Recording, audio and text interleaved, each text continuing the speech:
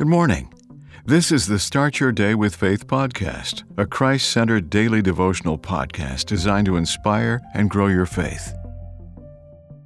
December 18th, Seeing Faith as Lifestyle.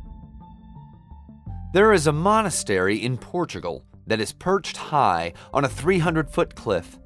The only way it can be reached is by a terrifying ride in a swaying basket suspended from a single rope. It is pulled by several strong monks. A frightened tourist asked how often the rope was changed. "Whenever it breaks," one of the monks responded. Consider an analogy with faith. Some rely so much on it that they do not do what it takes to be more productive. But it shouldn't be that way.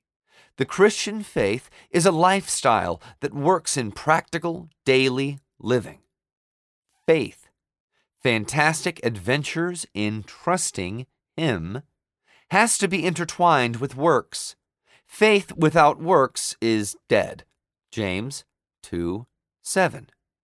Deeds are needed. Why? Because it is building on what you know is here, so you can reach what is there.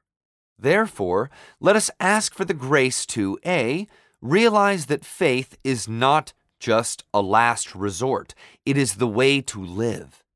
And B, consider the counsel. Keep watering yourself until you feel it's you again. And prayerfully plead with the fourth stanza of the hymn, "When peace like a river." And Lord, haste the day when the faith shall be sight, the clouds be rolled back as a scroll, the trump shall resound, and the Lord shall descend. Even so it is well within my soul. Amen. The Start Your Day with Faith podcast is a Christ-centered daily devotional podcast written by Dr. James Panford Arthur, a published author of several devotional books.